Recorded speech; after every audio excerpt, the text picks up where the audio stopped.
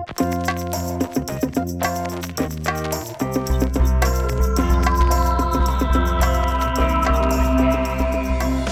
and welcome to IndieWire's Very Good Television Podcast. I'm Liz Shannon Miller at Lizlet on the Twitters. I'm Ben Travers, Ben T. Travers on the Twitters. And happy Monday if you're listening to us on Monday. If you're not listening to us on Monday, if you're listening to us on Tuesday or another day, then this podcast is going to seem pretty funny to you, but also full of optimism and hope. So right.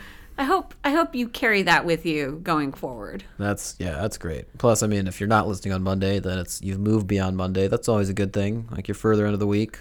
That's great. But I want to shout out to the people who do listen on Monday, because actually I've been really surprised lately. I've been monitoring like who listens to the podcast via SoundCloud numbers as soon as we upload it. And, you know, we get a significant amount of traffic that day. So it's nice to know that you guys look forward to us, or at least begrudgingly start listening to us as a way to kick off your week. Yeah, I mean, I don't know if you guys are addicted and you have like a problem, like maybe Steve Green does. To a podcast, not to us. Steve Green is clean and sober of us. Mm-hmm. I don't know if that's true, but yeah, I mean, it is kind of terrifying to see those numbers roll in. It's great, but it's also scary. Yeah. It's one of Ben's favorite things. Right. Yes. The best thing I watched this week was the numbers tick up on Monday morning. So, but the reason I put it in those terms is because we're gonna. I don't know if you've noticed, but IndieWire doesn't just cover television. What? I know. I mean, you know this. No, you're I don't. aware. But no. What? I don't think so. Yeah. I think you're wrong. Yeah. No, sorry about that. We cover also film. Oh. Yeah, we cover that stuff. That's great. Yeah, good for them. But the film people do a wonderful job of covering that stuff. But in this great, crazy world of ours where everyone likes to do everything, everyone likes to bounce back and forth between everything, it's kind of funny how, you know, much overlap there is these days between people on the film side, between actors and talent on the film side coming over to television and vice versa. Like I haven't done the math on this, but I could go back probably through the interviews I did during TCAs. At least I would guesstimate I talked to at least 4 Oscar winners. Oh wow. Between Danny Boyle, Simon Beaufoy, Hilary Swank, at least one other person. And all those are connected with one project specifically. But point is, you know, that's a lot more Oscar winners than used to come to the TCAs a couple years ago. Well, it's also interesting in the sense that, I think it was last year, maybe last year or 2 years ago, when they admitted all of the new members to the Film Academy. Mm-hmm. So many of the members from like the acting branch were from television. Like, and by when we say from television, we mean predominantly known for or started in television. Like they either broke out through television or that's what they're mainly known for. And there was just, I wrote an article about it when it happened, but like it was just so notable to think to themselves like, wow, they're really like, I don't know if they're acknowledging that TV is of equal measure, like artistically yet. I don't know if they'd be comfortable making that comparison or not, but they definitely seem to want our diversity at least. So, so yeah, lots of TV people doing film and lots of TV people involved with the Oscars. Yeah, which means that as the nominations come out the Tuesday before we record this, we could be seeing a lot of TV people getting their chance, which is exciting. This is their chance to turn into snobs who don't talk to us anymore about TV because they're Oscar nominees.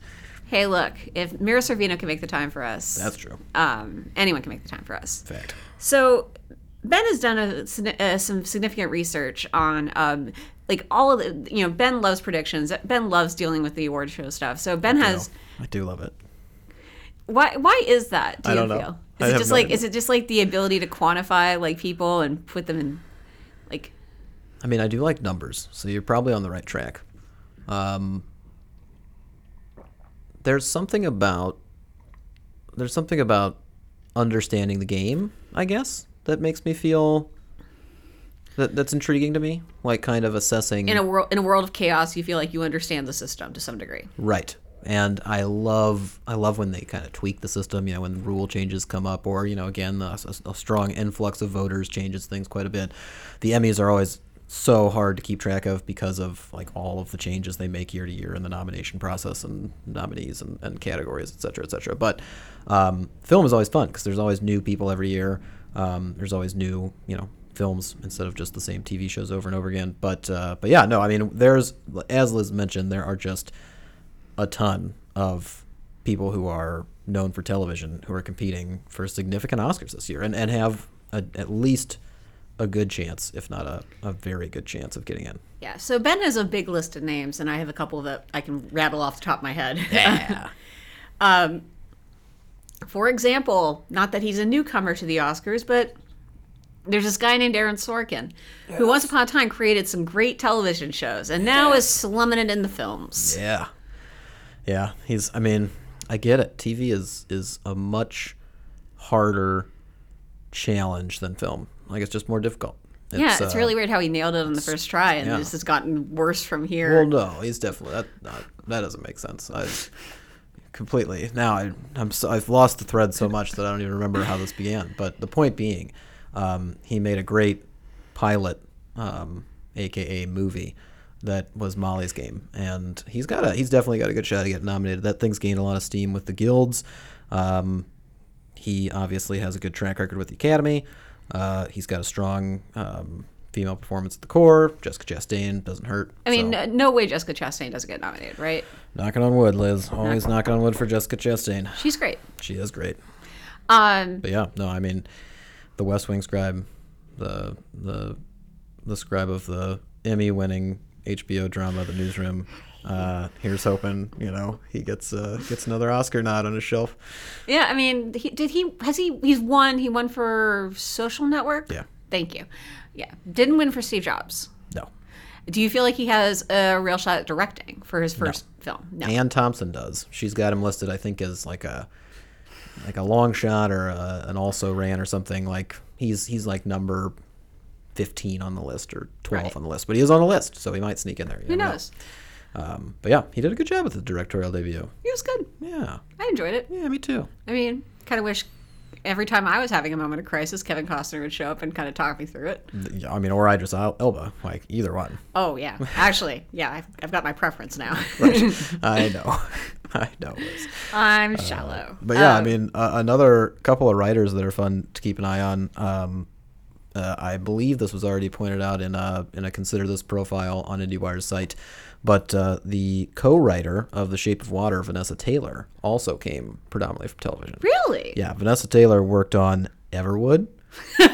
She worked on Jack and Bobby. Wonderful. She's a Berlanti girl. She is, and she also was a producer on Game of Thrones. Well, good for her. Yeah. Wait, she might be one of the actual female writers who wrote an episode of Game of Thrones. She might be. I'm going to look this up because I have it written down somewhere. It is a very short list. But no, she co-wrote Shape of Water with Guillermo. A lot of drafts going back and forth. He did a great job at the Critics' Choice Awards, kind of pointing out all of the women who helped make The Shape of Water happen, even though this was obviously a passion project for Del Toro. And Taylor's great, so I'd be really excited to see her get elevated to that stage. Hi, Ben, in fact, I do have it written down because I wrote an article about how many women have worked on Game of Thrones behind the scenes. The answer is 3. She's one of them. She is one of them. And Vanessa Taylor wrote the following episodes of Game of Thrones. Garden of Bones, Season 2, Episode 4. Season 2, Episode 6, The Old Gods and the New. And Season 3, Episode 2, Dark Wings, Dark Worlds. But the thing about Vanessa, the thing I feel like it's worth noting about that is the fact that I feel like everyone has their favorite Guillermo movies and their least favorite Guillermo movies. His output has been in uniquely always very much him, with the exception of Mimic, which is my current favorite thing right now. Is he always will, if he's doing like an interview, he's like, all my films are my favorite films except for Mimic, which chef's kiss. Yeah. Way to throw that shade. Yeah, Guillermo's good at it. Yeah, but the thing is, it's like I feel like Guillermo is definitely a creator who, benefits from a certain level of collaboration. And clearly, I feel like Shape of Water is the Guillermo movie everyone is more or less on board with. Like, there are people who don't like it the same way people don't like anything. But, I feel like everyone's kind of on board with the idea that Shape of Water is the most, is high-level Guillermo. And Vanessa Taylor probably deserves a lot of credit for that. Absolutely. So good for her. Good for her one of 2 women to ever write a Game of Thrones episode. Yeah, we won't hold it against her. Oh, that show. But yeah, I mean, there's a few writers that we should point out real quick. I'm hoping that I'd love to see Blade Runner 2049 get some recognition, especially for Michael Green. I just read his diary about making the movie. Yeah. Did you read that? No. Oh my God, you should read it because it includes details about him meeting Harrison Ford for the first and second times. That's always great. And then introducing Harrison Ford to his mother. Oh, these are always great stories. All right, I'll try to remember to send this to you. I think it was like a creative screen. You search Michael Green Diary 2040 and Blade Runner 2049. I'm sure you'll pull it up. Yeah, I think he's got 2 shots technically because he also helped write Logan. But yeah, obviously he was Smallville. Everwood as well, also American Gods, so he's very much a TV guy. Yeah. And then, yeah, I mean, Virgil Williams, the co-writer of Mudbound, comes to mind because he actually worked on 24, ER, Criminal Minds recently, and also a little show that we like to bring up very randomly called The Chicago Code, which is a tremendous achievement unto itself. Oh my God. And Virgil, thank you for all the work that you did on that wonderful little TV program. I also very much hope Mudbound does well, so good luck to that. And of the 20 people who remember what the Chicago Code was, 2 of them work in this office, and they will occasionally just go off on a tear. You're goddamn right we will. We'll never let anyone forget the Chicago Code. And then Liz, I believe there's one that we really want to spend a good chunk of time talking about. In that I feel like it is a long shot. It's a long shot as hell. But it would be great to see it happen if Jenny Bix gets nominated for a little movie that I like to call The Greatest Showman. Yes, that's the title. That is the title, and it's great. And I did see it this week, and it was technically as delightful as Ben promised. If you were thinking Ben was over exaggerating the charms of The Greatest Showman, you were Have I ever over exaggerated? I've never over exaggerated in my life. Exactly. In fact, you've gone out of your way to never over exaggerate. Exactly. Very calm and cool demeanor. I mean, honestly, you could probably technically say that the worst part about the movie is technically Jenny Bix's fault. No. The worst part of the movie is the fact that it's about P.T. Barnum. It does not need to be about P.T. Barnum. Having it be about P.T. Barnum is a bad idea. Make up a fictional guy who doesn't have an incredibly shitty record of human rights abuse. Listen, P.T. Barnum is a bad dude. Nobody's disputing that. But when you actually watch The Greatest Showman, it's absolutely impossible to take anything that's happening literally. You don't watch it and think to yourself that this is a biography of P.T. Barnum. So except for that they use if you put it out of your mind, that's one thing. And you can do that. But another solution would have been to not make it about P.T. Barnum, make it about a fictional dude vaguely resembling P.T. Barnum. I think they still would have faced the same criticism, though. I think people would have been like, we know who you're talking about, and that guy's problematic. Because the way that they tell the story is not the way the story apparently went down, especially in terms of the positivity surrounding the people that he hired and worked with and how he treated them and how it all went down. But the movie is so supportive of this and so engaged in the issues and so positive and joyful and wonderful and educational and beautiful that people still would have thrown them under the bus for comparing the two people. I think it would have I think it's better. I'm not questioning that. Yeah. I just think they still would have hit. Yeah, I mean, I feel like it's the degree to which they would have deserved it. And I feel like, would it have been covering up the fact that human rights abuses and acts like these were a huge issue? But I don't know. Yeah. What's important here is that The Greatest Showman is such a joy, and Jenny Bix deserves a lot of credit for that. Yes. And that I hope she gets nominated, and I hope it gets nominated for about 5 different songs, and it just dominates the category, and everything's great. You know what, by the way, is funny? Is so she's story by Jenny Bix, and then she's credited as co-screenwriter with Phil Condon, right? Who, of course, wrote your favorite movie musical, the worst movie musical in the history of the world. But it's not a musical. Phil Condon wrote Chicago. Yep, not a musical, which is stunning that he's even associated with The Greatest Showman. But I mean, it's a weird flip, though, right? It's astonishing. Yeah. I think Jenny Bix wrote every word of The Greatest Showman, or she fixed every word of it, and Condon's just there to be like, yeah, sure, musical experience on this project. But Give us more money. But Jenny Bix, of course, is an established TV person going all the way back to Sex and the City.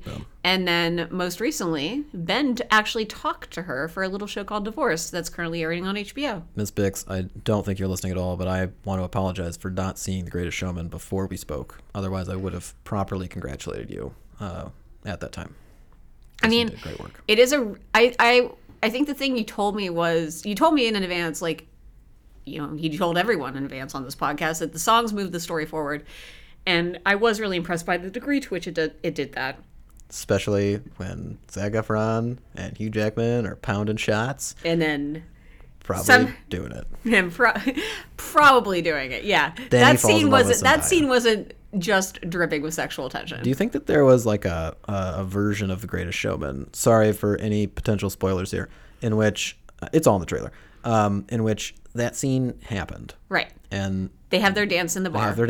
They fall in love, and then Zac Efron falls in love with Zendaya, just like he does in the movie. Right. And that's why Hugh Jackman leaves town, because he's so upset that the person he loves fell in love with somebody else. And then the rest of the stuff just kind of plays out as a result of that. But that's like the actual motivation for him so passionately wanting to get out of town. He's like, I'm going to do it for these reasons. Like, I want to, be respectable and go after the rich crowd and blah, blah, blah. But I also just have to get out of here because the love of my life is in love with a woman. I mean... Do you think they wrote that draft? I think there's elements of it in there. It's also a better supported decision as a result of that. You have to throw in the fact, it's like, fine, you go off and be with a woman. I'll be with two women. I'll have Michelle Williams and Rebecca Ferguson. Suck on that. Yeah, because I'm a dude, a hetero dude.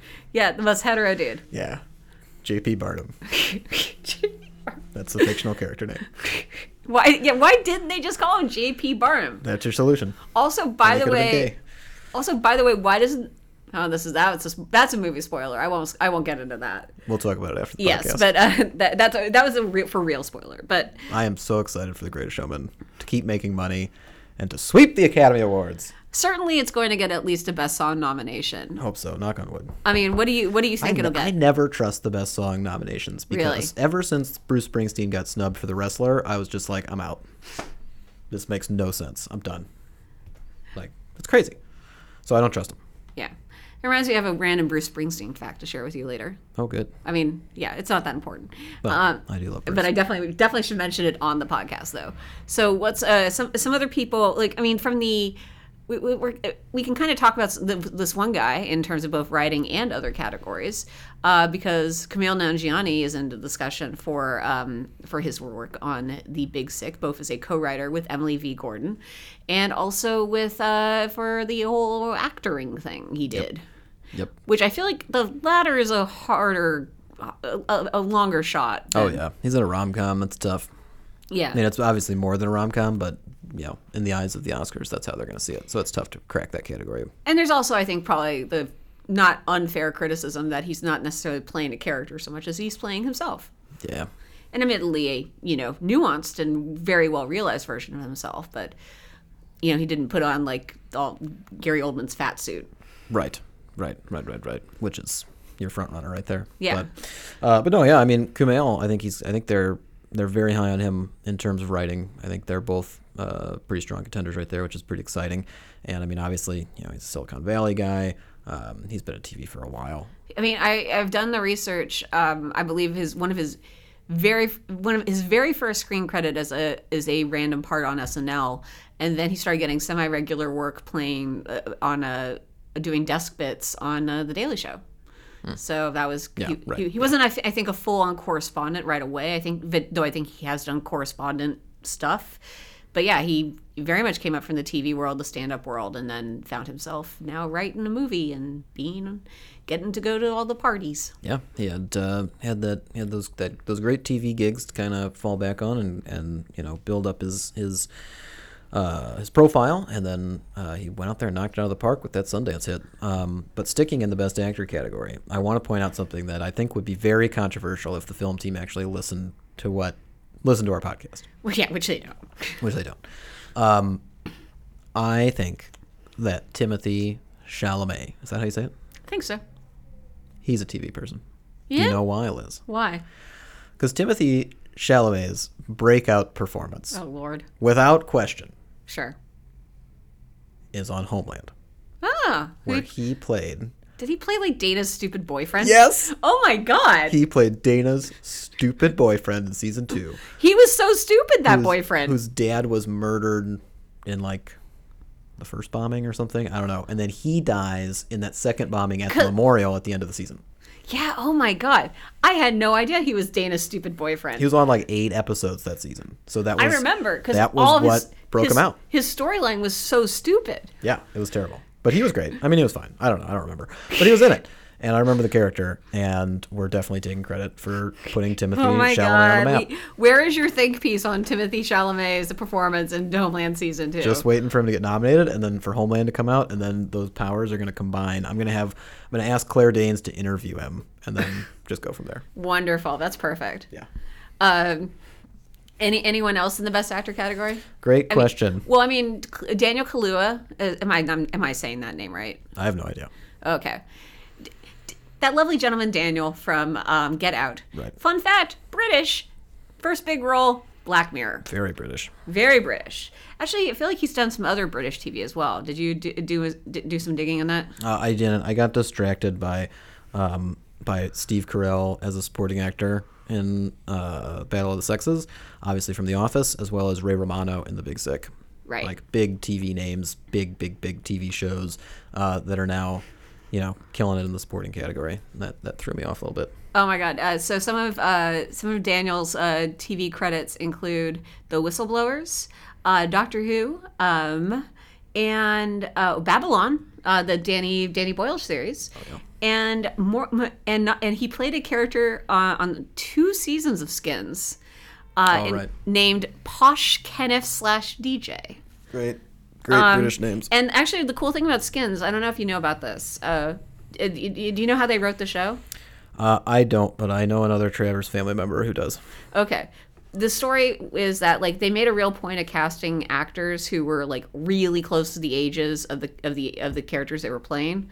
They really wanted to be teen stories driven by teens, and a lot of those actors ended up writing episodes. So he has actually credited with 3 episodes of Skins as a writer. Wow. And whether or not that's just he came in and had ideas for stories or whatnot, but yeah. So he kind of grew up on TV, and his episode of Black Mirror is one of I think. And this is a fight that could be had more than once, but I personally think 15 Million Merits is a great episode. I will say this: I haven't seen it, but that photo of him from the episode is the one I see most often associated with Black Mirror. Yeah. If they're just talking about it, especially before the Netflix ones started coming out, that was the episode people would reference. So. I mean, it was also the big factor in that also was the fact that there's just no good publicity photos for the first few seasons of that show because it was British. Break down my theories. Yeah. But no, I mean that's a great pick. And then I wanted to point out before we kind of wrap up. There's a few more we can get to, but I wanted to point out some of the technical categories. Oh, yeah. Mainly in the editing. Paul Mocklis. I'm sorry, I'm sure I'm mispronouncing that name, but Paul Mocklis, the editor for Baby Driver, which I mean. Come on. That is a beautifully edited movie. Yeah, if there's anything done perfectly about that movie, there's lots of things that you could argue were, but the editing, it's absolutely flawless. Right. And he came from, came up with Edgar Wright a little bit. He did Spaced, he did The It Crowd, he did... IT Crowd. IT Crowd, sorry.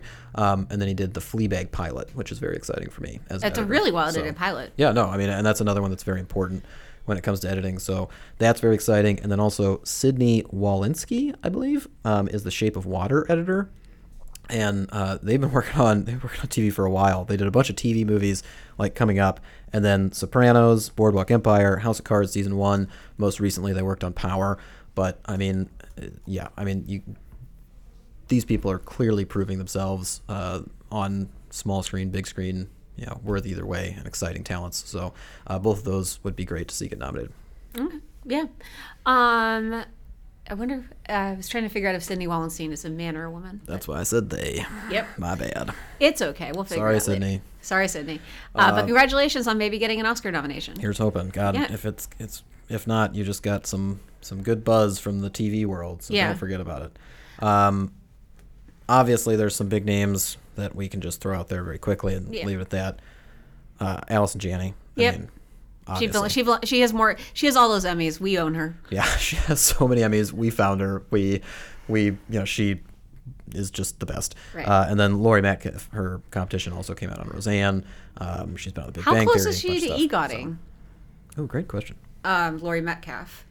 Laurie Metcalf has to be close, and she has a lot of Emmys. That's we're now looking. She this hasn't up. won a Golden Globe yet. That's the problem. Well, it's not a Golden Globe you need. It's a Grammy. Oh shit. But she has an Emmy and a Tony. Yep. So she has her Tony. So yeah, she's very close. And actually, I mean that race is really the best supporting actress race. Like that is going to be one that burns TV Twitter down because how do you pick? Yeah. How do you pick between those two? Yeah. The film people are struggling with it. So I expect TV head to just explode. Yeah. But me personally, I know the movie. I have issues with the movie, but Woody Harrelson in 3 Billboards. I love Woody Harrelson in everything, but especially that movie. He's so very good. I'd love to see him get a nomination to match his SAG nomination, which who knows? Maybe he won for this weekend. We haven't seen it happen yet, but we're excited. But yeah, that's just a handful of many TV favorites. You could argue for just about any actor in the Post. You can't. We didn't mention Carrie Coon, if only because Carrie Coon has 5 minutes of screen time. Right. There's no best guest actress in a movie category, sadly. She should still get a supporting nod. That'd be great. But I don't want to see her lose to Allison Janney. That feels too sad. She can win. That's fine. She'll just win. That'll solve the problem. That's always the solution. Just let Carrie Coon win. Let Carrie Coon win. Also, Bob Odenkirk, I can't tell you, including you, I believe, Liz, like how many people I've talked to after that movie where their biggest takeaway was, oh my God, Bob Odenkirk, right? Yeah. And it's hard for me to dispute it. There's a certain person in the IndieWire office who's wrong about Matthew Rhys, but Matthew Rhys is great in The Post, and his scenes are also great. So, yeah.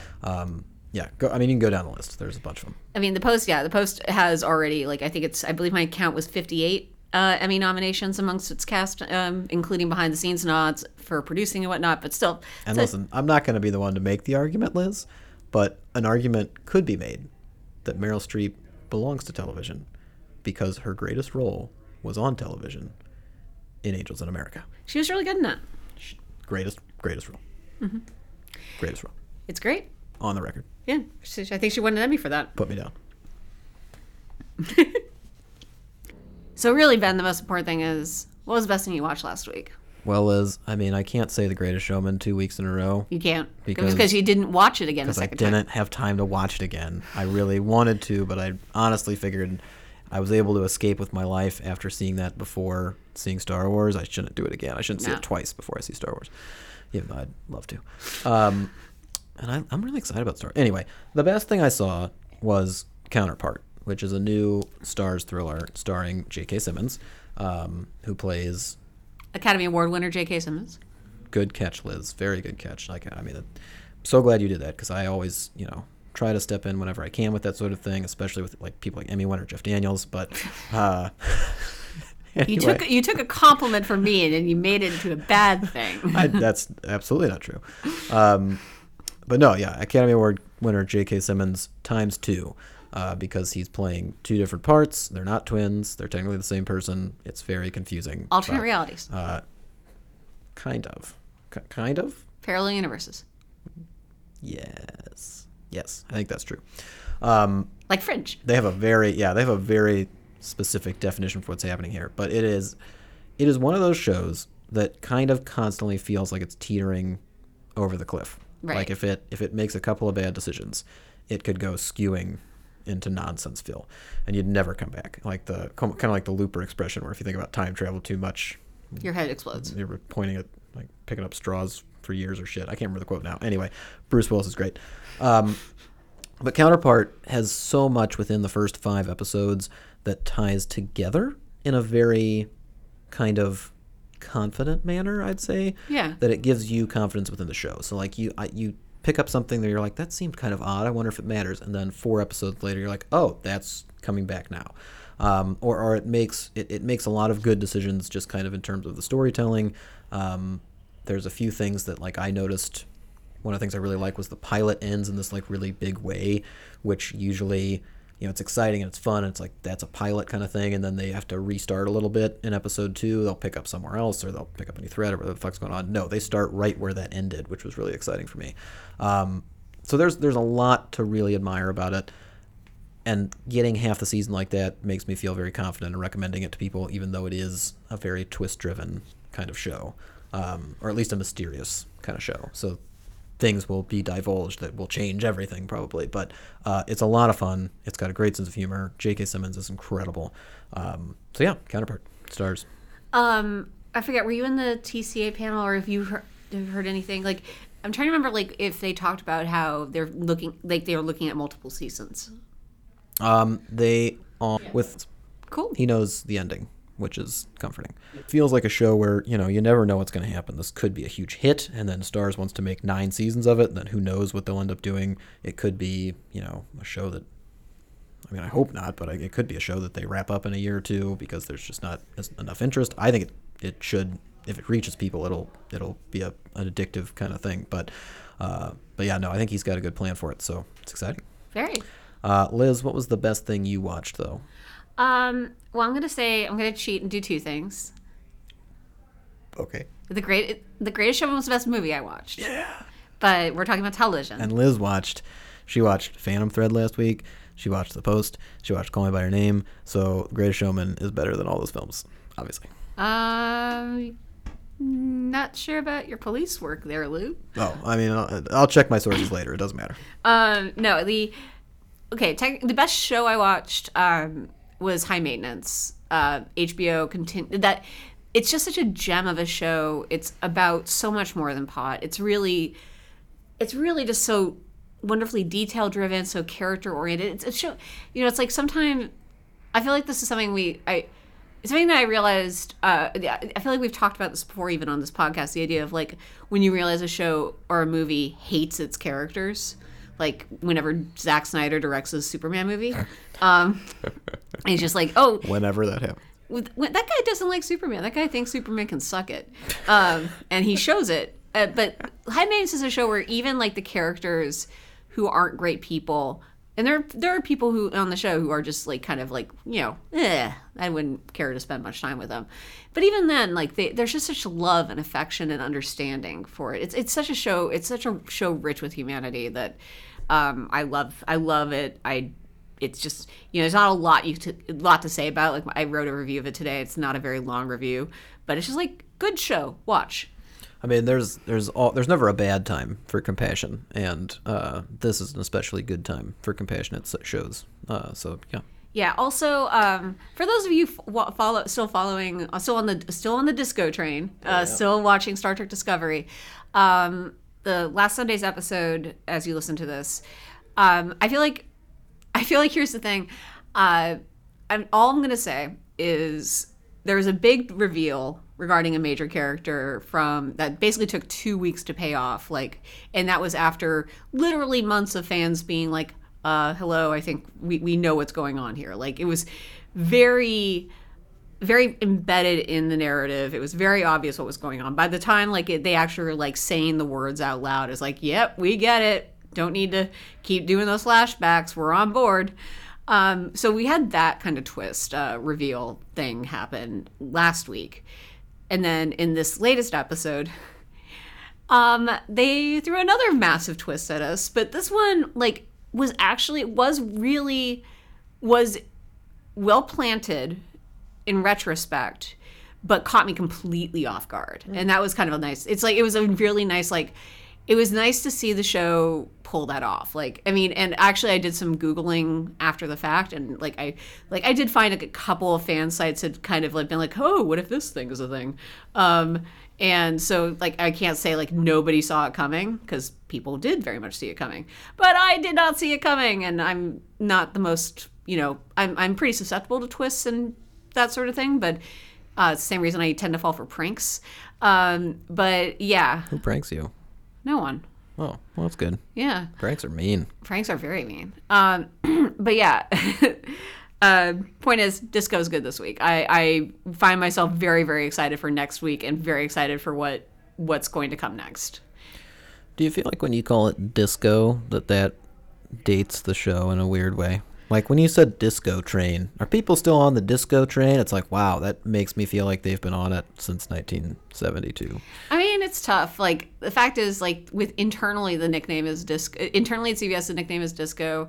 They used their big exciting music cue moment of the first half of the season was using a song called "We Trying to Stay Alive" by Wyclef Jean, Wow, which heavily samples "Staying Alive." nice. Yeah, it's great. It's a really good music choice. But That's the thing. It's sounds like a great nickname. But Yeah. then, like the more I hear it, the more I wonder, like, is this actually good? Like good for the show? good for show. I don't think I don't think it represents the spirit of the show as it is currently evolved, the way it might. But people were definitely at the premiere wearing the T-shirts that said disco. So There you go.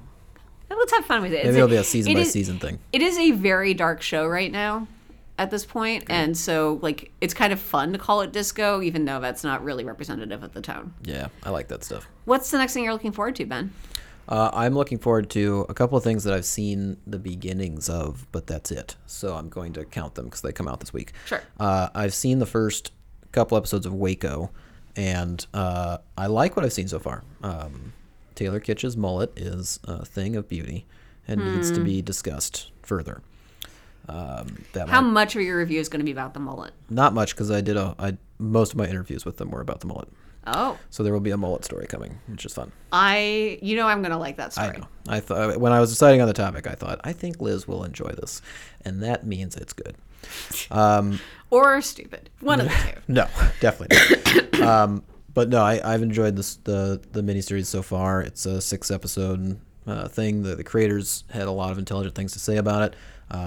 And I mean, obviously, with Michael Shannon and Taylor Kitsch at the center of something, you're going to want to watch that no matter what. So I'm excited. I keep for that forgetting to come Michael out. Shannon's in it. I know. Well, he wasn't at the TCAs, so Well, I think like God, what was I reading about? Oh, I think I was reading about The Shape of Water, and somebody was like, Michael Shannon plays the Michael Shannon role.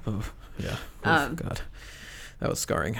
Yeah, Michael Shannon is a little bit scary. He's definitely scary, but he's also super wonderful. And he was on At Home with Amy Sedaris, and he was great. Oh God, yeah, I forgot about that. That's great. Yeah. Okay, so. But no, so that's one thing. That's Wednesday. It's on Paramount Network, which used to be Spike. There's interesting stuff going online about that if you want to read about it. But, you know, if you're looking for it on TV, look for Paramount Network or wherever Spike used to be on your cable channel. That being said, if you don't have that or you want something a little bit lighter as opposed to Waco. Cult Suicides? Yeah, let's be honest. The Detour premieres on TBS, season 3. And let me tell you guys, The Detour is a tremendous show. It is so much fun. And the characters they create to the situations they get themselves in, I mean, it's a beautiful sitcom because they go to the extreme on both. And what they do in season 3 is great. They're moving kind of a little bit away from the road trip model that they established in the first 2 seasons. They're kind of planting in this new town, which is kind of exciting. But how are they going to detour? Well, I mean, I think it's Are they still... going to emotionally detour? Right. I think it's still a detour from their life.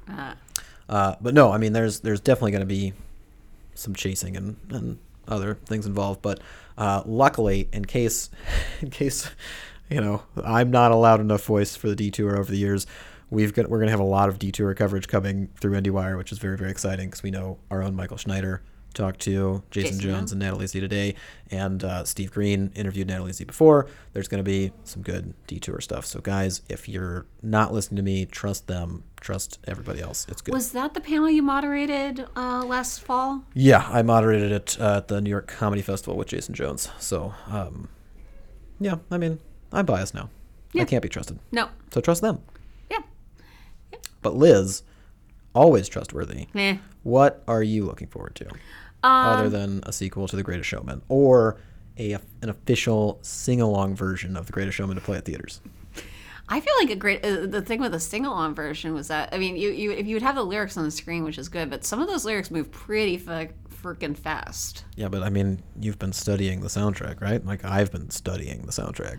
Well, I'm you ready. know I'm a rap master. Right. I can battle. I know. But I feel like even those songs are going to challenge me. No, you got it. Eh. You got it, Liz. All right, I'll see what I can do. We'll come up with a version of the Zac Efron, Hugh Jackman drinking thing and record it. Do you want to be Hugh Jackman or Zac Efron? I don't know. I'm probably like You're probably like the wholesome leader, and I'm more of the shitty little drunken guy who needs convincing to do the right thing. So maybe we'll fall into those roles. But honestly, either way could apply to either of them. No. They're that in sync, Ben. Kind of, They're just really two peas in a pod. Oh God. Yes. They go to Pound Town. Probably, but I mean, good for them. Yeah, everyone should go to Pound Town. Pound Town is a lovely place. It's been visited frequently of late. Yeah. But the actual thing I'm looking forward to is one I legitimately have no idea about. Like we know a fair amount. I haven't even watched watched like a teaser trailer, but beyond that, I haven't really seen any footage. I just know a few things. But Altered Carbon, Netflix's big sci-fi play coming up. As you listen to this, review embargoes have lifted, so there may be a couple of trades have published their stuff. We're going to wait until closer to the premiere just because you guys don't care until then. But it's based on I believe it's based on a manga, and maybe contains some problematic whitewashing, at least Joel Kinnaman in the lead. Is Joel Kinnaman the one we like? Lead. Why? No. Oh, we don't like Joel Kinnaman? Joel, no. No. I mean, I definitely saw the new RoboCop. I liked Joel Kinnaman in The Killing, and that was, I mean, I don't dislike Joel Kinnaman, but I'm not that excited when he shows up. Yeah. It's probably Suicide Squad's fault, let's be honest. Who was he in Suicide Squad? He was like the Rick Flag guy? The leader, the normal army guy leader of the squad, or whatever the fuck. I always get him confused with Joel Edgerton. How dare you? Joel Edgerton would be exciting in everything. Except for Bright. Except Bright. Yeah. Yeah. Didn't see that. See him. You can't see that beautiful Joel Edgerton face. Yeah, you can't be like, that's the guy from Warrior. The only thing you want to know about that movie. Yes. So that's a lot of detail about that Netflix show that the fact that we can confirm Joel Edgerton is not in it. Right. Joel Kinnaman is. Seek out Joel Edgerton programming. Anyways, it sounds like high concept sci-fi, could be really well executed, could not be. I'm looking forward to finding out. Or don't seek out Joel Edgerton programming and just watch Warrior again. Stop talking about Warrior. I will never stop talking about Warrior. I know this, but still. Still owe you a sandwich over Warrior. What if The Greatest Showman is the new Warrior for me? Oh, no. Like for this podcast. Oh, no. I don't think it is, but it might be. Well, I think one of the defining traits of your Warrior obsession is the fact that you will interview anyone, literally anyone involved with Warrior for any reason whatsoever, and then just find a way to make it about Warrior. True. Very true. But I feel like Zac Efron and Hugh Jackman are already gimmies. And Zendaya, I could see you having long conversations with. Jessica Ferguson, Michelle Williams. Rebecca Ferguson. Michelle Williams for sure. She was in Brokeback Mountain. I mean, Michelle Williams, you have other things to talk about her so with. many things. Like, there's some Dawson's Creek questions she could probably answer. Don't care. Of course not. But no, I mean, I probably should take that back a step, just in the sense that when I do advocate for Warrior, it's because it is literally a perfect achievement in cinema. And The Greatest Showman is just a lot of fun. Yeah. A+, like Bville. Whoa, Bville for B+. Greatest Showman? B+, yeah. B+. Yeah. A B for The Greatest Showman. But you're excited about it. Lordy. You do a little dance. Lordy. Okay. With that said, you can read all about that. Well, you probably can't read Ben's thoughts on The Greatest Showman on IndieWire. If it gets Oscar nominations, I think you probably will. I will. We could all collaborate on a think piece entitled "Did Pasternak and Paul have the worst song in the Flash Supergirl musical crossover episode?" The answer is yes. They got beat hard by Rachel Bloom, who had the best song. That makes perfect sense to me. Rachel Bloom is a better songwriter than them. Right. Yeah. Than most people, I would think. Yeah. I'm glad that you're okay with that definition, though. Yeah. Okay. That seems right. We're good. Yeah. Basically, by the transitive property, if Pasternak and Paul get nominated for an Oscar for their songs, that means Rachel Bloom also deserves an Oscar nomination for her songs. Yeah, I don't think anybody would dispute that. That sounds good. Yeah. I like this plan. If that's the trade. We'd approve it. Anyways, look forward to that article, plus much more on IndieWire.com, where you'll find news, reviews, interviews, features, all the stuff you like. And I can only assume that Michael Schneider has already talked to everyone on the Greatest Showman cast on the Turn It On podcast, which specifically focuses on TV. So I guess. If he had Hugh Jackman in this office and did tell me there's going to be a problem. Ooh, good point. I'm going to start stealing his swag bit by bit until his office is empty. It would probably drive him crazy. He'd just slowly start realizing he's like, something's missing, but I don't know. If I just take one thing a day, he'll never notice. No, probably not. Well, eventually, obviously, he would. There'd be a tipping point, but it'd be curious to know when that tipping point would be. Yeah, it'd have to be something big. Yeah. Yeah. Or just enough little things I think he might notice too. Yeah. But anyway, I'm sure he's going to talk to them at some point for whatever projects come up in the TV realm. I'm sure that Ann Thompson... Viva Laughlin was a revival. It's probably coming. There's a revival for everything. Nothing dies. Nothing dies. Not even songs, or not even CBS dramas that are also musicals that are also set in... Oh, man. The original one had David Tennant in it. That's fascinating. I can guarantee that Ann Thompson will not be talking about The Greatest Showman. She was not a fan. But I don't know how Eric Kohn falls on the film, so I will talk to him about that soon, and hopefully that will get it on to the Screen Talk podcast, right, which is the one that started it all. And then I can only imagine that the smartest, most generous human being of all time, Chris O'Falt, has already started to work his way through the brilliant production design of The Greatest Showman, and that will somehow show up on Chris O'Falt's Filmmaker Toolkit podcast. Again, it cannot be reiterated that no matter what Chris decides to do, it is the right decision, because he is that intelligent and smart and wise.